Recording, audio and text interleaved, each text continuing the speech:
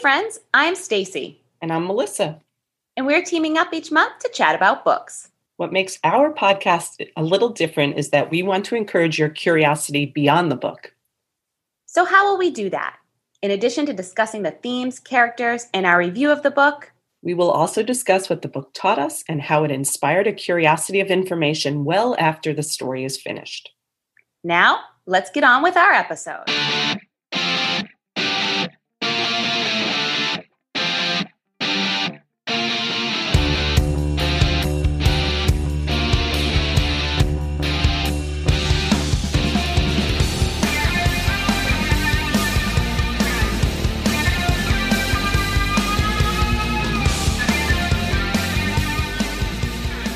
We are happy you joined us today for the Curious Reader podcast. This is our third full-length episode. We are remote today, separated by a snowstorm. We're usually at the Goffstown Public Library recording together. So this is our first Zoom podcast, Stacy. Welcome to 2020. I am very thankful for the technology, Melissa, that allows us to keep on trucking. So today we are discussing A Song of Wraiths and Ruin, the young adult book by Roseanne A. Brown. This fantasy fiction book, steeped in West African folklore and culture, packed a punch in fascinating information and in page number.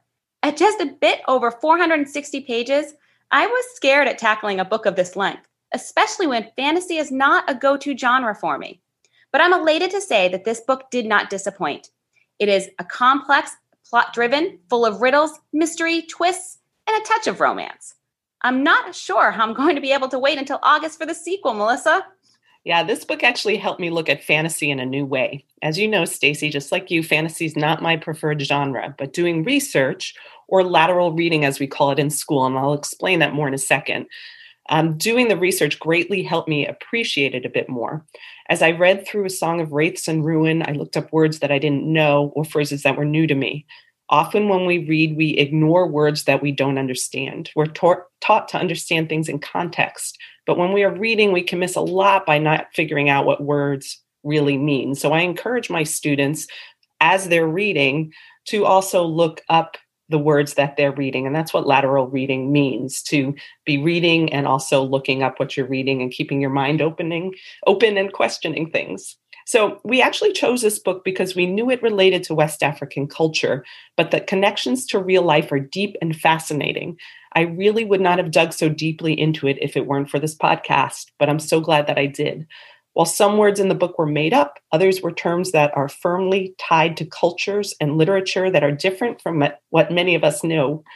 This book discusses the importance of, here we go again, here's my long list, of oral history and griots in West Africa. It discusses caste systems and politics, diaspora, riddles, magic, obasam, which are gods, symbolism, necromancy. That's kind of an interesting aspect that we're not going into. But yeah. Architecture, specifically garden courtyards called riads, mythology, comets, fashion, 𝘚𝘰𝘯𝘨, and music. Melissa, I also found that I was looking up words or phrases. Some words, like griot, I was able to figure out was a traveling storyteller or magician or poet because of the context. But I still ended up looking up the definition, and I'm glad that I did, because the full definition explained that the primary purpose was to maintain a tradition of oral history in parts of West Africa. And that was an important detail in the story, oral history. So I'm also glad that you mentioned that while this genre is fantasy, there is a connection to real life, as that will be something I expand on when I give my summary and review of the book. So there was a lot to dig into, so much rich culture. I almost feel that I could use another read-through just to absorb it all. And I'm sure that the themes that you researched and are going to share, Melissa, will just further spark my curiosity to know more. Speaking of themes, what will our listeners glean from this episode? So as I've done in past episodes, I have chosen 3 themes to highlight. 2 themes that serve as threads throughout the book and that are closely related are music and oral history. I focus on these to highlight West African culture, and I also provide some videos and articles about each in a Padlet. That's becoming a thing for us. I love providing those little extras in the Padlet so people can go and learn about cultures from there. So that's going to be available in our show notes. Another theme I latched onto was the idea of celebration tied to the heralding of a comet. I thought this fit especially well into a December podcast as we celebrate the holiday season. I was talking about this book with a space science teacher at my school, and he made the connection from comets to Christmas. He had, and I'll talk more about this later, but he had mentioned something about the Star of Bethlehem. So as I was putting the show together, things started to fit in my mind, like, oh, we have a holiday theme. It's fun to talk to everyone you know about what you're reading because they often make connections that are not apparent to you. Yes. This month, I was also happy that our music teacher at Goffstown High School, 𝘚𝘰𝘯𝘪, made himself available for an interview. We talked about musical instruments, history, and about music as a celebration. And we're including clips from that interview in our podcast today. All right. I can't wait to hear those clips. And I'm glad we get to bring those experiences to our listeners. So thank you so much, Melissa, for seeking out those people that provide those interviews for us. That's great. It's so nice to have people in the community participating in this. I really love that. Yeah, I do too. I really do. You know, as I was reading A Song of Wraiths and Ruin, I knew this book would make for another great podcast discussion. There's a lot here, and many of the things I loved about this book are touched on in your 3 themes, Melissa. So why don't I dive in and give a quick summary of the plot?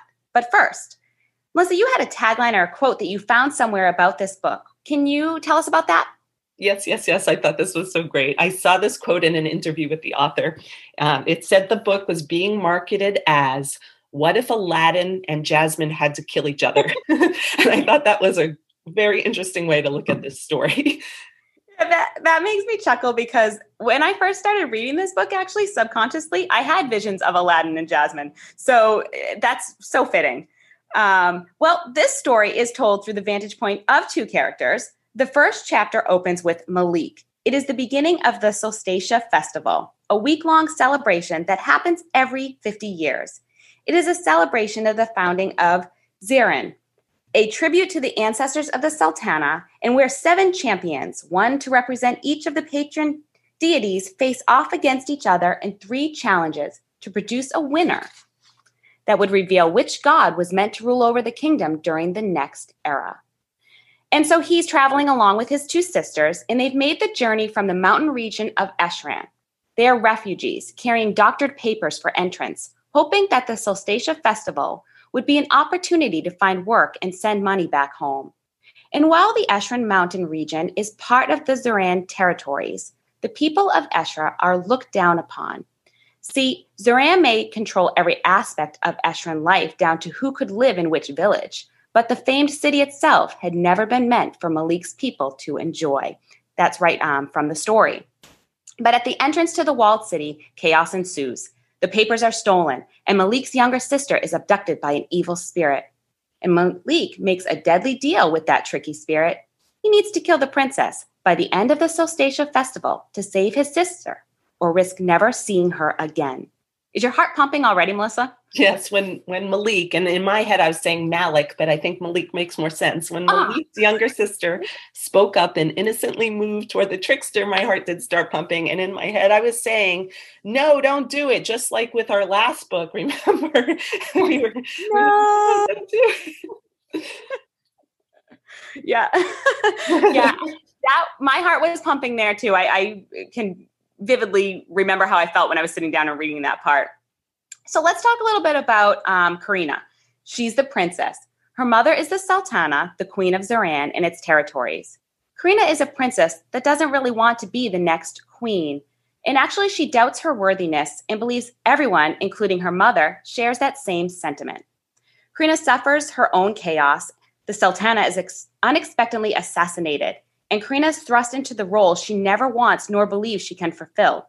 She decides to dabble in some dark magic as well, and she needs the beating heart of a king in order to resurrect her mother. Where will she find a king? Well, of course, by marrying the victor of the 𝘚𝘰𝘯𝘨 competition. Whew. All of this takes place in the first few chapters of the book. The plot is moving at a lightning fast pace, and there are about 400 more pages that contain vengeance, backstabbing, surprising twists, and a touch of romance. Really just a touch. I don't think that there's too much at all in there. really plays a backdrop. And I'm not sure about you, Melissa, but because there was so much in the world building and in the plot and the various names for the characters, I often found myself a bit confused and I had to reread portions. But it certainly didn't stop me from reading it, and I'm glad that I persevered. I agree. I was often confused, and I think the addition of words that were new to me added to that confusion. The lateral reading definitely helped. I looked up new words and themes, which I don't usually do when reading fantasy. I also used an inquiry technique that I commonly use in research. I asked questions, which allowed me to delve deeper. I really changed how I read fantasy in order to create this podcast, but in the end, it made the story much more interesting and fun to read. I will never read fantasy the same way again. I think that I can even say that I now better understand how fantasy fiction works because of my research. Yeah, I paused a lot to look up words as well, far more than I have in any other book that I've read. And I agree, it also changed how I read fantasy. I had tried a fantasy fiction title actually a while back called Dark and Deepest Red by Anna Marie 𝘞𝘀𝘀𝘀. I apologize if I butchered your last name. Sorry, Anna Marie. And it too had a lot of words describing Romani culture. And I put it down because I did not understand the words from context. But I think I'm going to pick it back up and I'm going to start looking up those words. And I'm going to have a new appreciation for fantasy and how to read it now.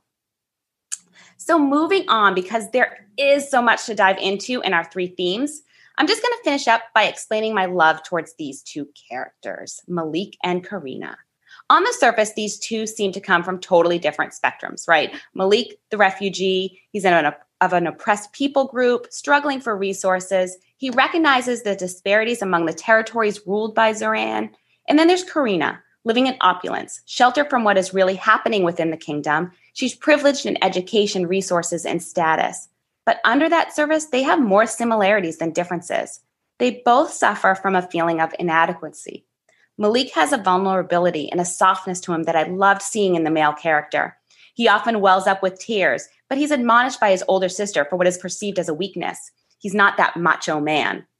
But there's a line in the book that says, "Do not underestimate the strength it takes to be kind in a world as cruel as ours." There is a kindness to Malik that is beautiful, but he does doubt himself. And Karina doubts herself too. She's sassy and determined, but she recognizes that those around her see her as mediocre, not fit for the throne. And she allows that narrative to interfere with her relationships, I think especially with her mother. And finally, both Malik and Karina are plagued with memories from their past that manifest themselves in physical ways. Malik suffers from an anxiety disorder, and he uses coping mechanisms that initially are very unhealthy. Severe migraines follow Karina's memories, which are fragmented throughout the book, but they are completely revealed in the end. She too has unhealthy coping mechanisms as she tries to reconcile her pain with her memories. Brown, the author, does a wonderful job writing about memories, pain, and mental health. And these are those real-life connections that I was saying earlier that I wanted to touch upon. So, phew, that was a lot there. And we have even more. On to our themes. So one thing that you were talking about is basically the growth of these characters. And it Yes. strikes me now as I'm thinking about it that the author did such a good job of depicting teen characters who have room for growth. They're not perfect people and they are unsure of themselves. And I think she did that really well. So our themes, the three themes I promised I would touch upon at the beginning of this podcast are music, storytelling, and symbolism. So I'm going to dive right in and begin by focusing on music. As I mentioned early on, this book gave me so much to research and reflect upon. There's way too much to discuss here. But as I was putting together my thoughts for this podcast, I began to think of Karina and Malik as sort of superheroes with their powers grounded deeply in culture. I found this angle fascinating and I decided that's the direction I was going to go. So first I realized that music is Karina's superpower. Chapter 2 opens with Karina and her instrument, and the chapter starts like this. And I just love the language and the way this author writes. So this is a direct quote. "The Dancing Seal was one of those establishments that was both older and dirtier than it had any right to be, with a questionable layer of grime covering every visible surface as well as the staff. However, the food was great and the entertainment even better." So that's the quote. And this is the first inkling that we have that entertainment will be part of this book. The chapter goes on to set the scene of 𝘞𝘳𝘓 challenging a bard.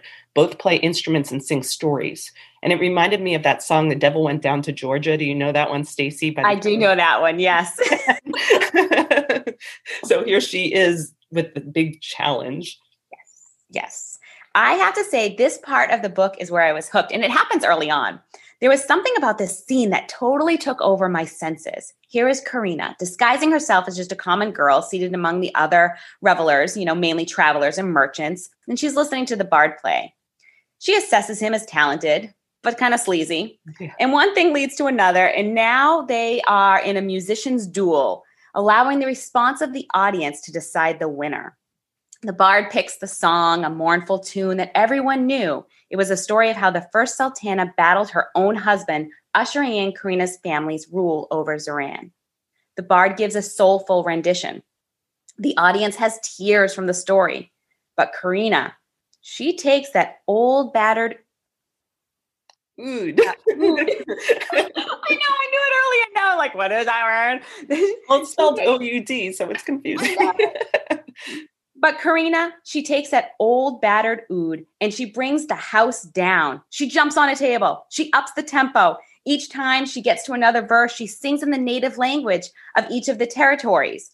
She's really including diversity of the audience to experience the beauty and the sorrow of the song. Then I sought out a YouTube video to find out exactly what the oud was. I listened to the musician play it. It was magnificent. And honestly, when I heard it, the tone, the sound, it fully captured that scene. Roseanne A. Brown's lyrical writing and the sound of the oud brought that scene full circle in my mind. And I heard that there may be a movie in the making, and that scene will be a highlight for me. I wonder how hard it is to find people who play ouds these days. I don't know. But look out on YouTube, though. There was some beautiful playing there. Yeah, and I think our Padlet has somebody playing an oud, possibly. Awesome. Some of the instruments anyway. So I love how this book introduces us to West African culture. Right from the start, Brown weaves in traditional African instruments and makes it clear how important storytelling is in this fantasy culture that reflects the reality of African culture. As I mentioned at the top of the podcast, I spoke with musician and one of our Goffstown High School music teachers, Josh 𝘚𝘀🫏, about the instruments in this book to help us understand them. I want to say that my interview with Mr. 𝘚𝘀𝘀 was fascinating. He was so easy to talk to. We work together, but we don't have a chance to talk very much. We reflected a bit on music making and storytelling tradition by discussing blues and bluegrass that are native to the United States. It's kind of interesting the way when you do research and start thinking beyond the book, you might go way beyond the book. Blues and bluegrass has nothing to do with this book, but it was a fascinating, related conversation. Every culture uses music as a form of expression and passes it through generations with a pinch of stories and history. One of my college professors actually specialized in folk music in Appalachia, and it was an interesting part of an oral history class that I took. So there's again, I'm getting off track, but it's all related. Anyway, Mr. 𝘚𝘀𝘀𝘀 and I meandered a bit down this American path and talked a bit about the blues and even the British invasion, but then we refocused on West Africa. I identified 3 instruments that appeared in the book, and I asked him to discuss them.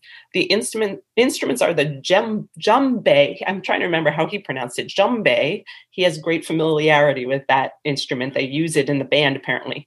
And this instrument's introduced on page 1, showing right off the bat how important music will be to this book. And then the oud, 𝘞𝘳𝘓's instrument, and then something called the balafon, which her friend Tembe plays later on. Mr. 𝘚𝘀𝘀𝘀 begins by telling us how he first learned about many different instruments, and he makes an 80s reference, which I appreciated as someone from his generation. He talks about his keyboard and how his keyboard in the 80s made different sounds, and that's how he first learned about many instruments. Notice I had a keyboard like that. I didn't realize they could do all those sounds. So notice as you listen that he also talks about how he had to do a little research, and you know that I love that, Stacey. Yes, you do. And actually I do too. I loved researching for this book. There was so much and I think it just brought it all together. So the research was a must and necessary. Yeah, I want to learn a lot more about West Africa. I put aside some videos in our discussion notes that I plan to watch. Some of them were quite long, but it dives into the culture. So take a minute. Let's listen to Mr. 𝘚𝘀𝘀𝘀𝘀. The djembe I'm most familiar with. The other two, the oud, I remember growing up, my dad was very interested in music and eclectic musical instruments. And also he had this real interest in technology. So I was a kid in the 80s, typing book reports on a Commodore VIC-20 because we had one. And so I remember a lot of world instruments because they showed up on a keyboard. Because my dad, this cool new keyboard, look at all the cool sounds that it has. And so I had to look up oud on the internet to remind myself. I said, I think it's a string instrument. But that's my familiarity with it, is I had heard a reproduction of its sound. But yeah, it looks like it's very similar to a lute or a guitar for people who aren't as familiar with world instruments. It's most related to that. The balafon I had never heard of. So that was really exciting to look that up and go, whoa, what a cool instrument. It's sort of like what we think of as a xylophone, but made out of natural, bones. And I don't know if it's traditional, but I saw a picture of somebody wearing one. The keyboard sort of came out, and they played that. So, which is kind of 80s, right? Yeah. Yeah. Very cool. The djembe, this movement in my field of multicultural music being important for all of us to jump into. As a choral musician, as a choral director, the djembe is sort of like the go-to. We're going to sing a song in chorus from Africa, and we need to add a drum to it. I need a djembe. So pretty familiar with that instrument, but the other two I had to do a little research. Music plays such an important role in all of our lives, and Mr. 𝘚𝘰𝘯𝘪 had me reflecting on what instruments are and what role music plays, even making music with our iPhones, connecting history and contemporary music making. The historical importance of music throughout civilization cannot be overstated. But sometimes our connection to music is personal, and sometimes we're lucky enough to have an item that connects us directly to history and our ancestors. So for me, my father played the accordion. So to me, I just like Katrina's father played the oud and was passed on to her, the accordion was passed on to my sister, who's a musician. So I hope our audience thinks about some of the items in their lives that get passed down and the meaning behind them, especially if they have an instrument in this case. So for Karina, her oud was not just something she played, but it carried a piece of her heart. Yeah, I think Karina describes the oud as irreplaceable, not just in the physical sense, but in an intensely emotional way as well. Yes, and when something happened to it, and I won't give it away here, it was a strong symbol of her struggle. And in my conversation with Mr. 𝘚𝘰𝘯𝘪, he addressed how an instrument might tie us to the past and make us remember something bigger than ourselves. So please enjoy his clip right now. As a piece of, it's funny, modern technology, the organ at the church where I work was designed specifically for that space in 1867. I want to say the church was built in 1867. The organ was installed maybe in 68 or 69. So it's right around its 150th birthday. And I took a class a few years ago when I was working on my master's degree, and it was about technology and music and the intersection. And one of the kind of just philosophical debates we had was the professor said, what's the definition of a musical instrument? And she was really getting at all these different apps where people are playing music on their phones. And there's a really popular one a few years ago with whatever iPhone had a newly specialized advanced microphone. You could, do you know what an ocarina is? No. It's like a little flute instrument made out of clay. It's very basic. It only has 4 holes. And so you can kind of hold it like this. You blow into it and you can play a scale. So anyway, these developers in California developed an ocarina app. The name of the developers is 𝘚𝘰𝘯𝘪, and they've developed several music apps like this. But anyway, short story long, you can hold your phone and you blow into the microphone and manipulate the holes that are virtually on your keyboard, and the sound of a beautiful ocarina comes out as you're playing it. And so her whole thing was, is that really an instrument? And so people had all these things they wanted to say, well, if you're not really blowing into it, if you're not really creating the music yourself, then it's not really an instrument. No, I'm not buying it. And the Sunday after that conversation, at the time, I was just substituting. I was filling in for the regular organist. And the thing they say about pipe organs is if you can get past how hard they are to play, so if you can get past the mechanics of the instrument, you can really make beautiful music. And this piece of technology from 1868, which, I've got 1 foot over here, I've got 1 foot over here, I've got one hand on this keyboard, one hand on this keyboard, and in the middle of a thing, in order to change the sound, I literally have to pull things out and put them back. It's like, watching a video of an old time like railroad engineer. So really and truly, if I can overcome the mechanics of it, and then all of a sudden I go from this beautiful sound of like a flute choir to an oboist, and the fact that was developed 150 years ago. And it has mostly, our instrument at the church in Goffstown has mostly been unchanged in that time. So I said, if that can be a musical instrument, and people refer to the pipe organ as the king of musical instruments, if that is, then you know what? So is my smartphone. So it was an interesting connection for me. And when I go and play that instrument weekly, I do really feel like this connection to ancestors, forebears that came before me, and it's this nice feeling knowing that investment 150 years ago is still making music for the people in our town. And actually, now that we are in the pandemic and we're doing things virtually, it's people, all over. So. I don't know if I went way off of where you were hoping I would go with that, but. Oh, that was fabulous. And I was just thinking that you are part of that historical tradition now. You're the man who played during COVID, right? Okay. Good point. Yeah, that's interesting. Yeah. So then if music is Karina's superpower, storytelling is Malik's superpower. As we already mentioned, storytelling and music go hand in hand. This can be seen as a symbol of the connection between Karina and Malik. I found an article called Communication, Oral and Nonverbal Traditions in a reference book entitled World Eras. As a librarian, I felt like I had to tell you where I found it. Citation. So it's a long quote, but I thought it was really good. So I'm going to read the whole quote to you. It says, long before the 8th century, when Muslim scholars began writing histories of West Africa in Arabic, the ancient kingdoms of West Africa relied on the oral tradition to pass on their histories. These accounts of villages and clans and genealogies of ruling families were kept by people now known as griot, a French word meaning traditional minstrel. I want to point out that French words came to West Africa when the French colonized the area. And again, see the Padlet for more on griots.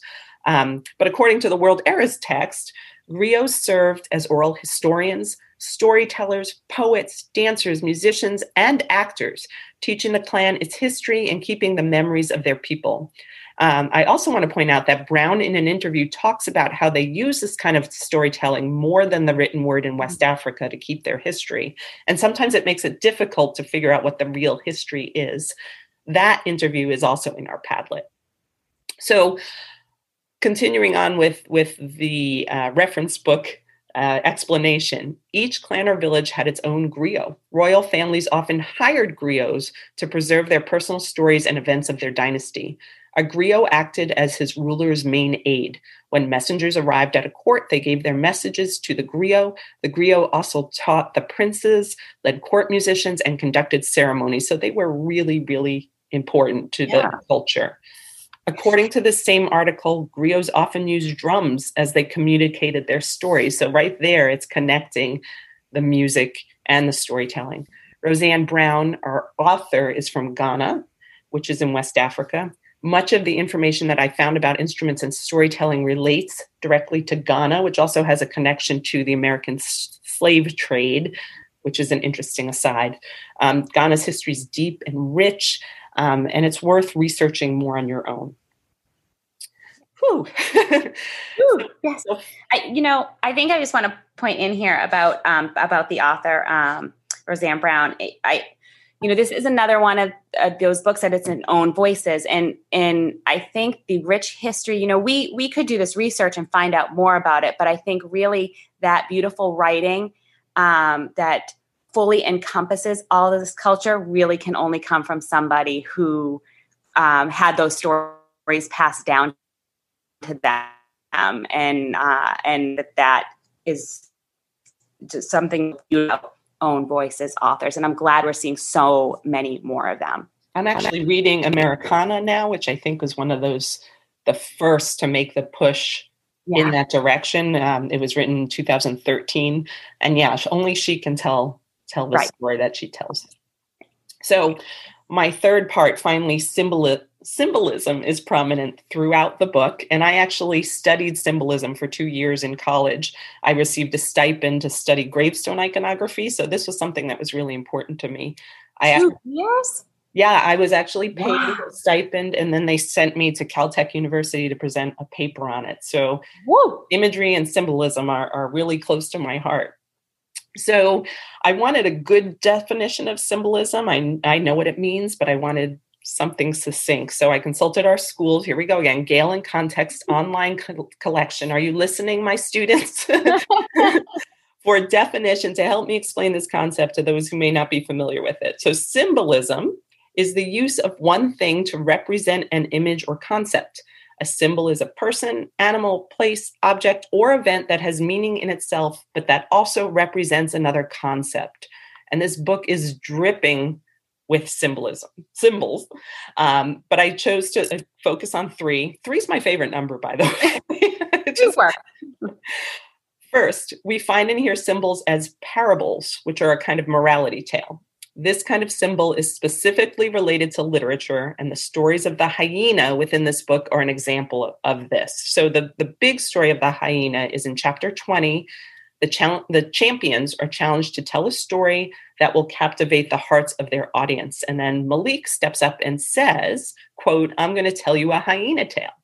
And then the author tells us, quote, "Hyena tales were so common that unless one was as gifted as the most talented griot, it was a waste of time using them to impress anyone." And that got me intrigued about them. Why are these stories so common in this culture? What is their purpose? In Malik's version of the traditional tale, and of course in the end, he captivates them with it, and he uses his magic to bring the story to life. Hyena searches for a place to sleep. Someone bumps into her and steals her bag. And then she needs to prove that the bag is hers. But in the end, the book says when the true contents of the bag were revealed, Hyena simply shrugged. "Those aren't my wonders. I guess that is his bag." And then she went on her way. Yeah, I did a bit of research on hyena symbolism. There was a lot out there, meaning and animal power and folklore and myth. And I think when we think of hyena, the animal, we think of something that's dirty and not smart creature. And we may have a view that's shown in just the animation of Disney's Lion King. But I found that in folklore, hyenas have a reputation for witchcraft or dark magic. And when hyenas are in dreams, it represents that the person is not tapping into their full potential. They aren't using their energy appropriately, or they aren't using their gifts to their advantage. And when one encounters a hyena, you need to look around you. Something needs immediate attention. It may be something bad that's befalling you, or maybe you had a mission that you are letting that mission languish and you need to refocus. And I saw all of these aspects of the hyena in this complete story. The whole book itself and the many times that hyena was talked about or encountered. I think it's important to keep these things in mind when we read about the Solstatia tale and how the hyena aided Bahia to defeat the 𝘞𝘯𝘓 Empire. When we read about the people Malik and Karina meet and the instances or happenings around those encounters. And finally, the manifestation of unrecognized magic and what it means to those who start to harness it. So I'd be remiss, as we talk about symbols, not to mention wraiths and ruin, since they are in the title. The wraiths are the dead that appear in the underworld and serve as a reminder to our main characters of what could happen to them. I don't know if we mentioned that they traveled through the underworld, which was one of my favorite parts of the book, actually. Yeah, I like that too. The ruin is the destruction of the beautiful kingdom of 𝘞𝘳𝘯𝘪. They are vibrant literary portrayals of evil, but they also serve as symbols of what is at stake in the journey that Karina and Malik are taking. I just think the symbols wrap themselves in symbols and had different meanings, many, many layers of meanings. Yeah. The second type of symbol we find in here is visual art symbols, iconography, like my gravestones, the tattoo was the one that most stood out to me. It's an art form that is particularly reliant on symbolism. People decorate their skin with something that's meaningful to them. And in this story, Malik's tattoo is a sign of his lack of freedom. It's not a symbol that he wants, but it does symbolize his debt to the 𝘏𝑗𝘓. He's actually marked, and every time he needs to do something, he feels his mark moving. Yeah. So in my research, I also learned that special symbols in Ghana are called adinkra. I'm sure I'm not saying that right, but it was mentioned over and over, so I thought it was important to bring up. But that's another way my research could go if I were interested. That's why we said there was so much here. It really was. And I think this podcast is going to be longer than our normal one. I could have focused on any of these symbols and more, but I want to bring our attention finally to the comet as a symbol. The comet in this story, Bahía's comet, appears only once every 50 years.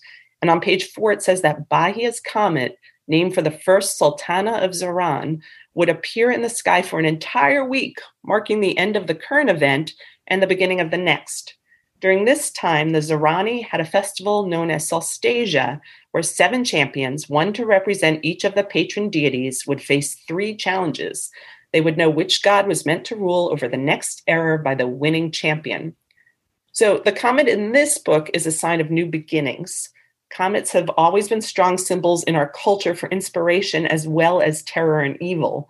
They're a strong sign of spiritualism, and Bahía serves as a strong focal point that clearly shines light on the mysticism, spirituality, and magic of a song of wraiths and ruin.